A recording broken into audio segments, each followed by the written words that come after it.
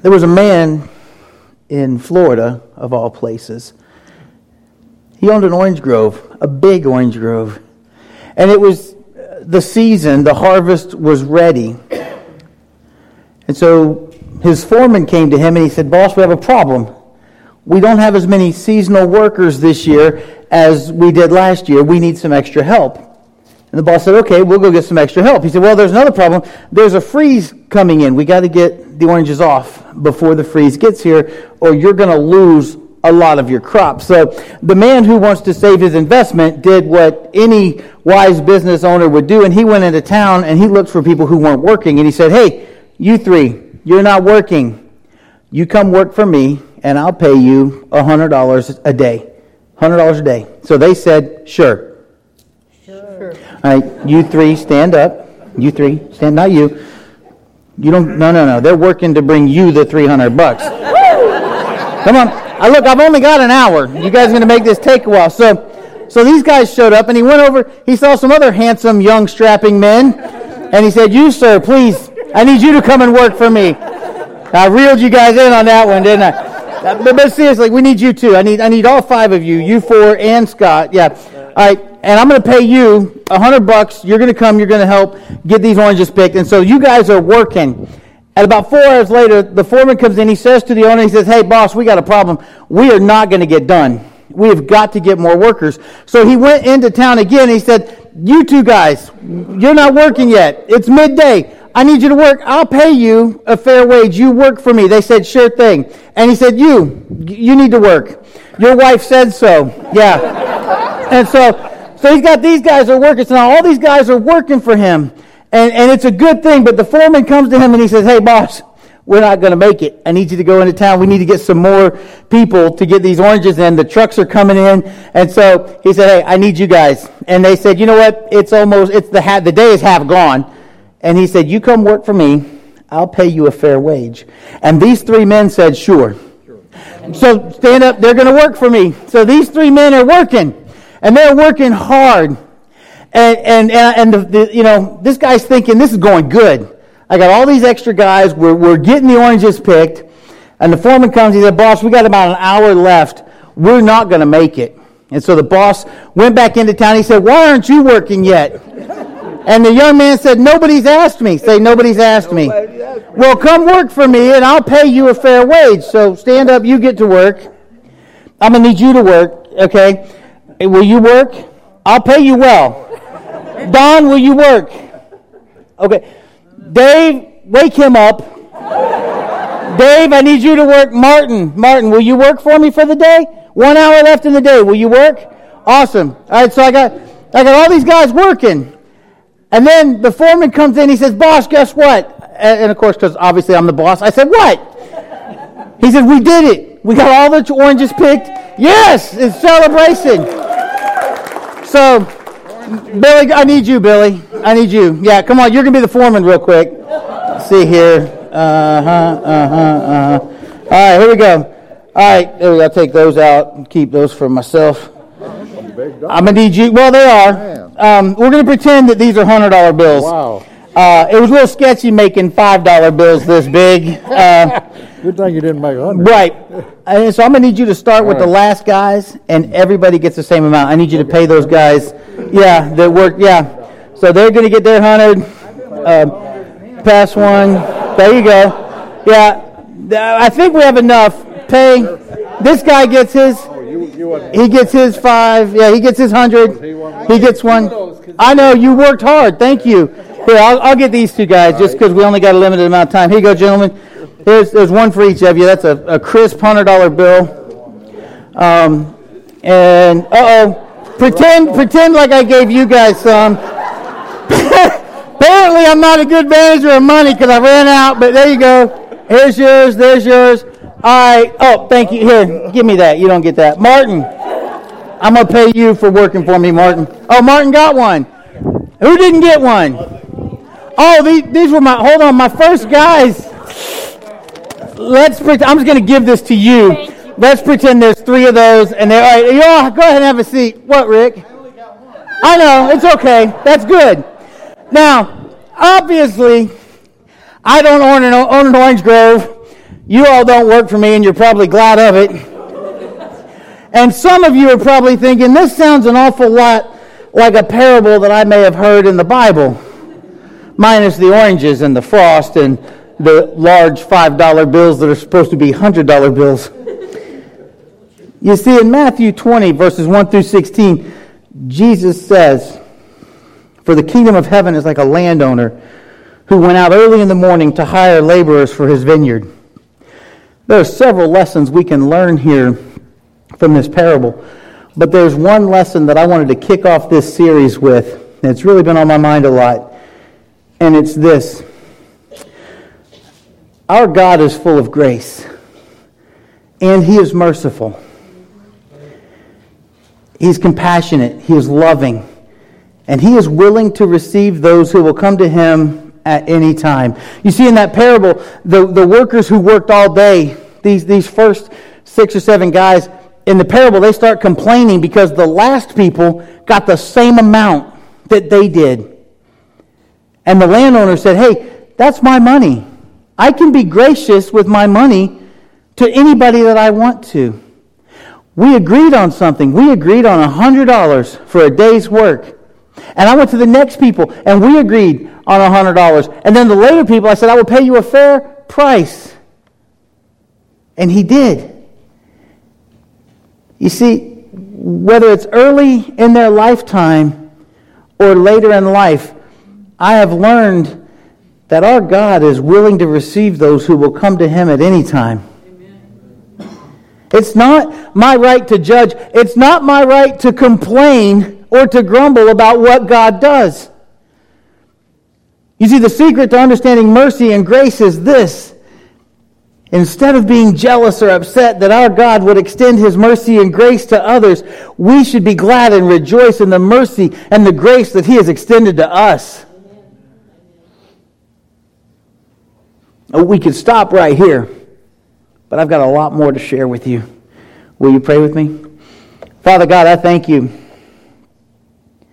I thank you for the examples that your Son set for us about mercy and grace, about your love, about your compassion, how we should strive to have a reflection of those things in our lives. And I pray, Lord, that as we look at what mercy and grace are, we won't just see more words and more definitions, but we'll see how we can put them into action, how we can offer them maybe to ourselves, maybe to others, whether it's family or co-workers or people at school. Lord, I pray that you will open our hearts to truly grasp mercy and grace as we look into it, not only this Sunday, but as we look at the secrets of mercy and grace this month.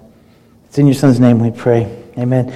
So, what exactly is mercy and grace? Is it $100 bills? No, it's not. And what's the secret of grace and mercy? I'm going to let you in on a secret.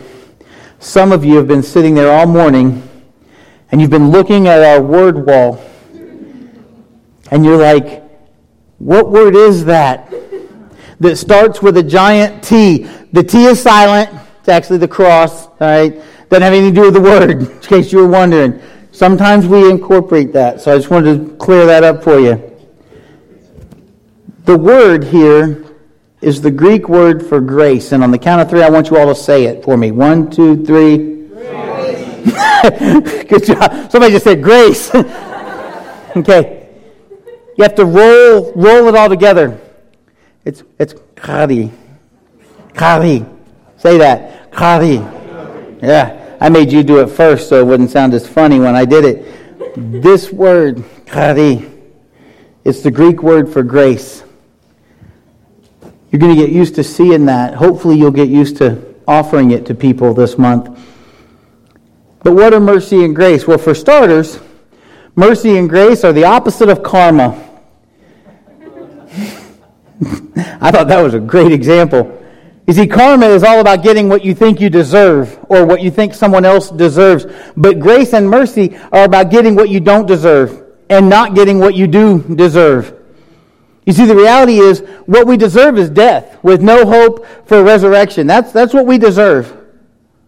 While everyone desperately needs it, grace is not about us. Grace is fundamentally a word that's about God. It's uncoerced initiative. It's an extravagant demonstration of God's care and favor for us. Michael Horton writes this about grace. He says, in grace, God gives nothing less than himself. Grace, then, is not a third thing or substance mediating between God and sinners, but it is Jesus Christ in redeeming action. I thought, oh, that's good. That's much better than Webster's definition. So mercy, then, is compassion or forgiveness shown towards someone whom it is within one's power to punish or harm. So when you have the ability or the opportunity to punish or harm someone, mercy is the forgiveness shown towards them instead of punishment. And grace, chari, is the free, unmerited favor of God. It's brought out in the salvation of sinners and the way that he bestows blessings on us. This morning we're going to look at Psalm 103 to help us begin to unfold some of the secrets of grace and mercy. We're going to start off in verse 1. Praise the Lord, my soul. All my inmost being, praise his holy name. Praise the Lord, my soul, and forget not all his benefits, who forgives all your sins and heals all your diseases, who redeems your life from the pit and crowns you with love and compassion, who satisfies your desires with good things so that your youth is renewed like the eagles. The Lord works righteousness and justice for all the oppressed. He made known his ways to Moses, his deeds to the people of Israel. The Lord is compassionate and gracious, slow to anger, abounding in love. In the King James Version, verse 8 says, the Lord is merciful and gracious, slow to anger, and plenteous in mercy. I like that word, plenteous. In the New King James Version, they changed it just a little bit more. It says, the Lord is merciful and gracious, slow to anger, and abounding in mercy. I like that one too. The point is that no matter what version you use, it's pretty clear that our God is compassionate. And from his abundant, overflowing compassion for us comes his abounding love and mercy and grace. That in and of itself should excite you enough to change the way you treat the people around you. Whether they're family or friends or enemies or fellow co-workers or people in the community or somebody that you just don't really like.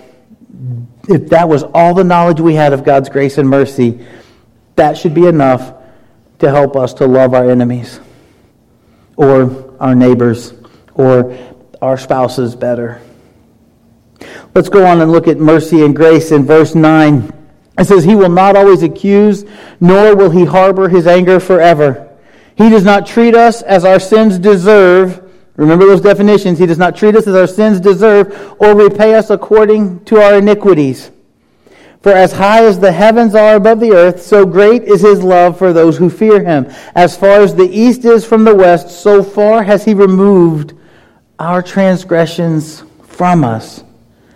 Are you hearing this? That could almost be a praise song. Oh, sorry. God's grace and mercy are infinite. His grace is indescribable. His mercy is incomprehensible. It's other big wordsable, whatever words you want to use. If I were to use one word to describe God's grace and mercy for us, it would have to be supercalifragilisticexpialidocious. Because according to what I've learned, it's a word you use when you don't know what else to say about how great something is. But for some reason, the real-life concept of grace and mercy are hard to grasp. Unless you're the one who needs to receive grace and mercy at the moment, then we grasp it fully. I remember one time when Dylan was little, and I don't even remember what he had done, But in our house, the rule was that punishment would fit the crime. And so if he did something that was a physical altercation with someone, that would mean that he would get smacked on the bottom with a paddle. And whatever he did, it warranted that he was going to have a couple of smacks on his bottom with a paddle. And the best part about this whole punishment is that he had to go get the paddle, and he had to bring it to me. It held the bedroom door open. And I remember he walked back, and he was only like 5, maybe 6. 4? Yeah, he wasn't real old, but he was old enough to know better.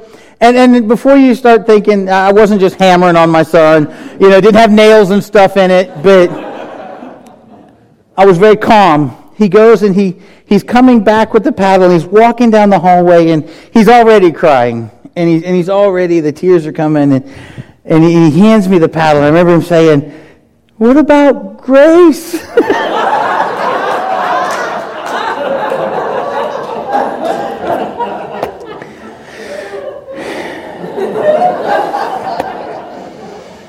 So somebody had to be punished. So I said, "Mitzi, get up." No, I'm kidding. We didn't do that. But I did. I had him lay over the footstool. I said, "Don't you move. Don't you move." And I hit the footstool twice with the paddle. And you would have still thought that I just beat him within an inch of his life. The lesson was learned, both about Grace and about what he had done at school that deserved that. And the whole point of that is, like I said right here, it's hard to grasp mercy and grace unless you're the one who needs to receive it at the moment. We don't often like to just give mercy and grace, even though we know we should. And maybe I can explain it to you this way also. You see, the secret of mercy and grace, if you look at it this way, logically speaking, if it weren't for grace and for mercy, we would all go to hell. You see, Jesus' death on the cross would have no meaning without mercy and grace. If it weren't for God's inviting mercy, logically speaking, no one would ever hear the gospel message. You see, we're invited to hear it, and then once we've heard it, we're invited to go and share it. And so logically speaking, if it weren't for mercy, no one would ever hear the gospel. If it weren't for God's saving grace and mercy, none of our prayers would be heard. Why would he have to listen? Because what are we usually asking for when we're praying, if we're honest? Grace and mercy. Lord, I did it again. Please forgive me. Logically speaking, if it weren't for God's upholding mercy, none of us would be able to live a Christian life. Because part of being a Christian is the knowledge that our God restores us. He does that through mercy and grace. If it weren't for God's consoling mercy, we would all be swallowed up and consumed by grief. Scripture tells us we will not go through life alone. And I could tell you this, grieving with God is better than grieving without Him. You know, if it weren't for God's everlasting grace and mercy, no one would ever go to heaven. Again, Jesus' death on the cross, logically speaking, His resurrection, that's the physical proof of God's grace and mercy towards us. And if it weren't for those things, none of these things would be a part of our lives. And even today, God shows His grace and His mercy towards us in many ways. I want to look at some of those ways that He shows us grace and mercy. One of the ways He shows us grace and mercy is in regard to His anger. And you think, well, how does He show grace and mercy in His anger? Well, verse 8 tells us He is slow to anger, patient and long-suffering. Actually, it says, the Lord is compassionate and gracious, slow to anger, and abounding in love. God's anger could be so much more than what it is. He doesn't jump on every violation against Him. He doesn't look for opportunities to discipline us. He looks for opportunities to lift us up and to restore us when we've done something stupid. Verse 9 says, He will not always accuse, nor will He harbor His anger forever. And when you put verse 8 and 9 together, it reminds us that our God holds no grudges when we're repentant. In regard to our sins, He can't deal with our sins because He already did. He already dealt with our sin with Christ's death on the cross. Verse 10 says, He does not treat us as our sins deserve or repay us according to our iniquities. And for us today, that's because He's already dealt with sin. Christ took care of that for us. And when we are repentant, verse 12 reminds us that He removes and forgets our sin as far as the east is to the west. You know, the one thing we don't like about God's grace and mercy, it demands a response from us. We like grace and mercy, but we don't like that it demands a response for us. Look at verse 11. Verse 11 says in Psalm 103, For as high as the heavens are above the earth, so great is His love for those who fear Him. You see, this verse tells us that all men know something about God's mercy, but especially His people know His mercy. When you go on and you look at verse 13 says, As a father has compassion on his children, so the Lord has compassion on those who fear Him. Verse 14, For He knows how we are formed. He remembers that we are dust. Verse 15, The life of mortals is like grass. They flourish like a flower of the field. The wind blows over it, and it is gone, and its place remembers it no more. And verse 17 says, But from everlasting to everlasting, the Lord's love is with those who fear Him, and His righteousness is with their children's children, with those who keep His covenant. See, there's your response. Fear Him and keep His covenant, and remember to obey His precepts. That's your response to grace and mercy. Requires us to fear Him, to keep His covenant, to remember His precepts. The Lord has established His throne in heaven, and His kingdom rules over all. Praise the Lord, you angels, you mighty ones who do His bidding, who obey His word. Praise the Lord, all His heavenly hosts, you His servants who do His will. Praise the Lord, all His works everywhere in His dominion. Praise the Lord, my soul. You see, God's grace and mercy is everlasting. It transcends time and space, but it is conditional on what you're willing to do for it. And verse 17 says, But from everlasting to everlasting, the Lord's love is with those who fear Him, and His righteousness with their children's children, with those who fear Him. A while back, I talked about why we should fear God. Verse 18 says that God's grace and mercy is conditional even among those that love Him. His grace and mercy goes to those who live within His covenant and keep His commands. Do you know the difference between a covenant and a contract? There's always loopholes in a contract. A contract is what you get out of something, and a covenant is what you put into it. I encourage you to look up how covenants worked in the Old Testament because it's pretty amazing. The way you live your life right now is how you're acting out the covenant you made with God when you were baptized and when you became a Christian. I was reading a blog on the internet. There's a site called George's Journal. Pretty basic, you would think. But he had this great illustration about mercy and grace, and I wanted to share it with you this morning. He says it like this. He says, everybody's familiar with the mercy rule used in sports. In baseball especially, it's an act of mercy. And if you've ever seen some of those Little League games before the mercy rule was incorporated, back when I was a kid, a team could beat you 47-0 and you played every inning. And it was horrible. And all you got out of it was like a grape snow cone and shame. Because the winning team got their snow cones first and they used up all the cherry. So it was just bad. But the mercy rule comes out, and once a team gets such a lead that there's no way, it's really a nice way of saying thanks for showing up while we had batting practice, okay?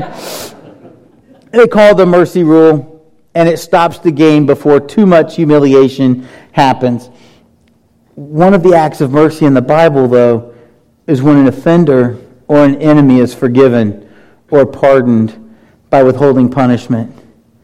The woman that was caught in adultery was brought before Jesus, and they said, we caught this woman in adultery, and the law says we should stone her. What do you say we should do?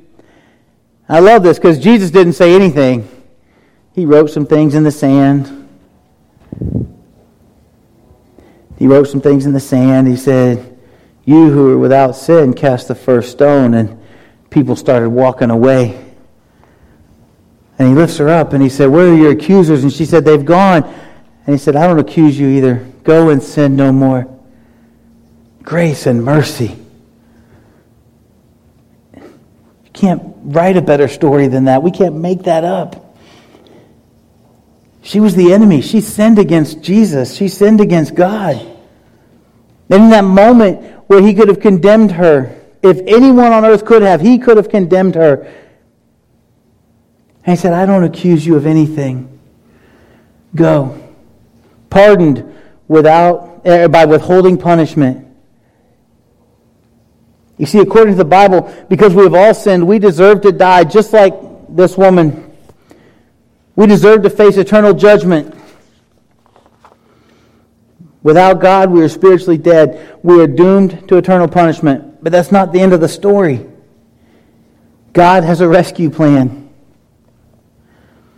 The greatest example of mercy in the Bible is God's act of mercy in forgiving and pardoning the sins of humanity. Blessed is the one whose transgressions are forgiven, whose sins are covered. That's Psalm 32:1.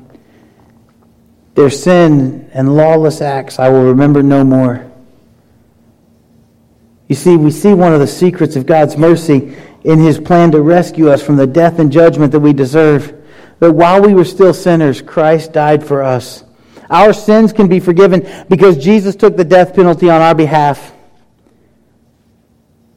That's a great example of mercy, delivering someone from a penalty. We have a God who is rich in mercy. And what prompted God to be merciful is that He chose to act this way was all voluntary on His part. It wasn't because we deserved it. It was an example of grace, which is undeserved favor.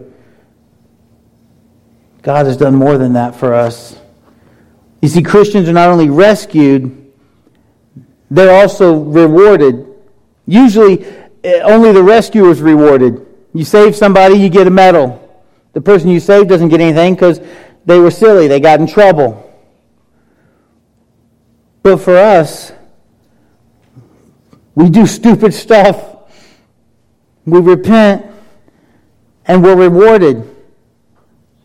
You live your life, however long it is, doing whatever you want. You come and you give yourself over in baptism, and you are rewarded. We are rewarded with eternal life in heaven. It's the only religion around where the rescued is rewarded, not the rescuer. Think about that. In this case, those who are rescued, us, we are rescued and we are rewarded. Our reward is to be resurrected, to have bodies that will not die. Our reward is to be with God eternally in a world without sin. Our reward is to get to be there at the throne singing, Holy, Holy, Holy. We get rescued and we get the reward. That's the secret. It's the example of grace. Receiving a gift beyond our wildest expectations. They say that mercy and grace are the two sides of the same coin. You see, the coin, the two sides are different with respect to what they look like. The inscription, if you have a coin in your pocket, take it out, look at it. There's probably an eagle on one side if it's a quarter. There's my picture on the other. No, maybe not. But they're different. But they're similar because they're sharing the metal that comprises the coin.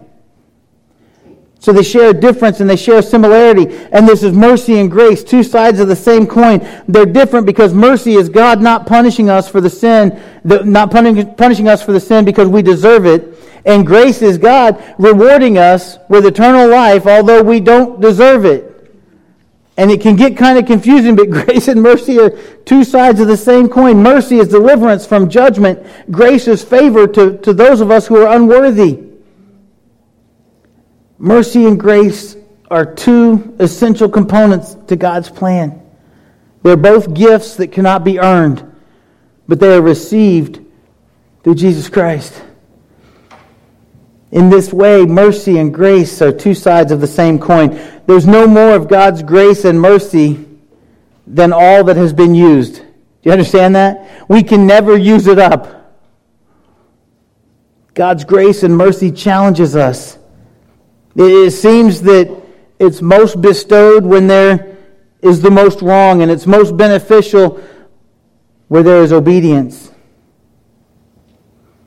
And I got to tell you, we've just scratched the surface of revealing the secrets of and mercy. It's hard to say. But this month, we're going to look at these two things in action. And each week, we're going to look deeper into mercy and grace. But what you need to understand for today is that because God has showered you in many ways with His grace and mercy, it's now expected of you, Christian, to offer those gifts to the other people that are in your life. I don't know what that looks like for you. I don't know what you need to do in order to offer grace and mercy to the people in your life. Maybe there are people in this room that you need to extend grace and mercy to. Maybe it's your spouse. Maybe it's your kids. Maybe kids, it's your parents. Maybe grandparents, it's your grandchildren. They've done something. I don't know. Maybe it's your Sunday school class, or someone from your Sunday school class or your small group. Maybe you need to extend mercy and grace to the elders and the staff here at Huntsville Christian Church. Maybe it's just somebody at work. Maybe for you to extend grace and mercy to others, you need to first receive it yourself from Jesus Christ by submitting your life to Him in baptism for the forgiveness of your sins, to receive the gift of the Holy Spirit. Maybe you're a Christian and you've just been struggling with offering grace to people, and you just need to pray with the elders to repent of something, or maybe you just would like prayer for strength and for courage so that you can offer someone grace and mercy. The elders are here. They'd love to pray with you. Whatever your response is to God's word about grace and mercy this morning, will you stand and sing our response song? And even if you don't come forward, my prayer is that each one of us will respond this week by offering grace and mercy to someone. Will you sing this response song with us?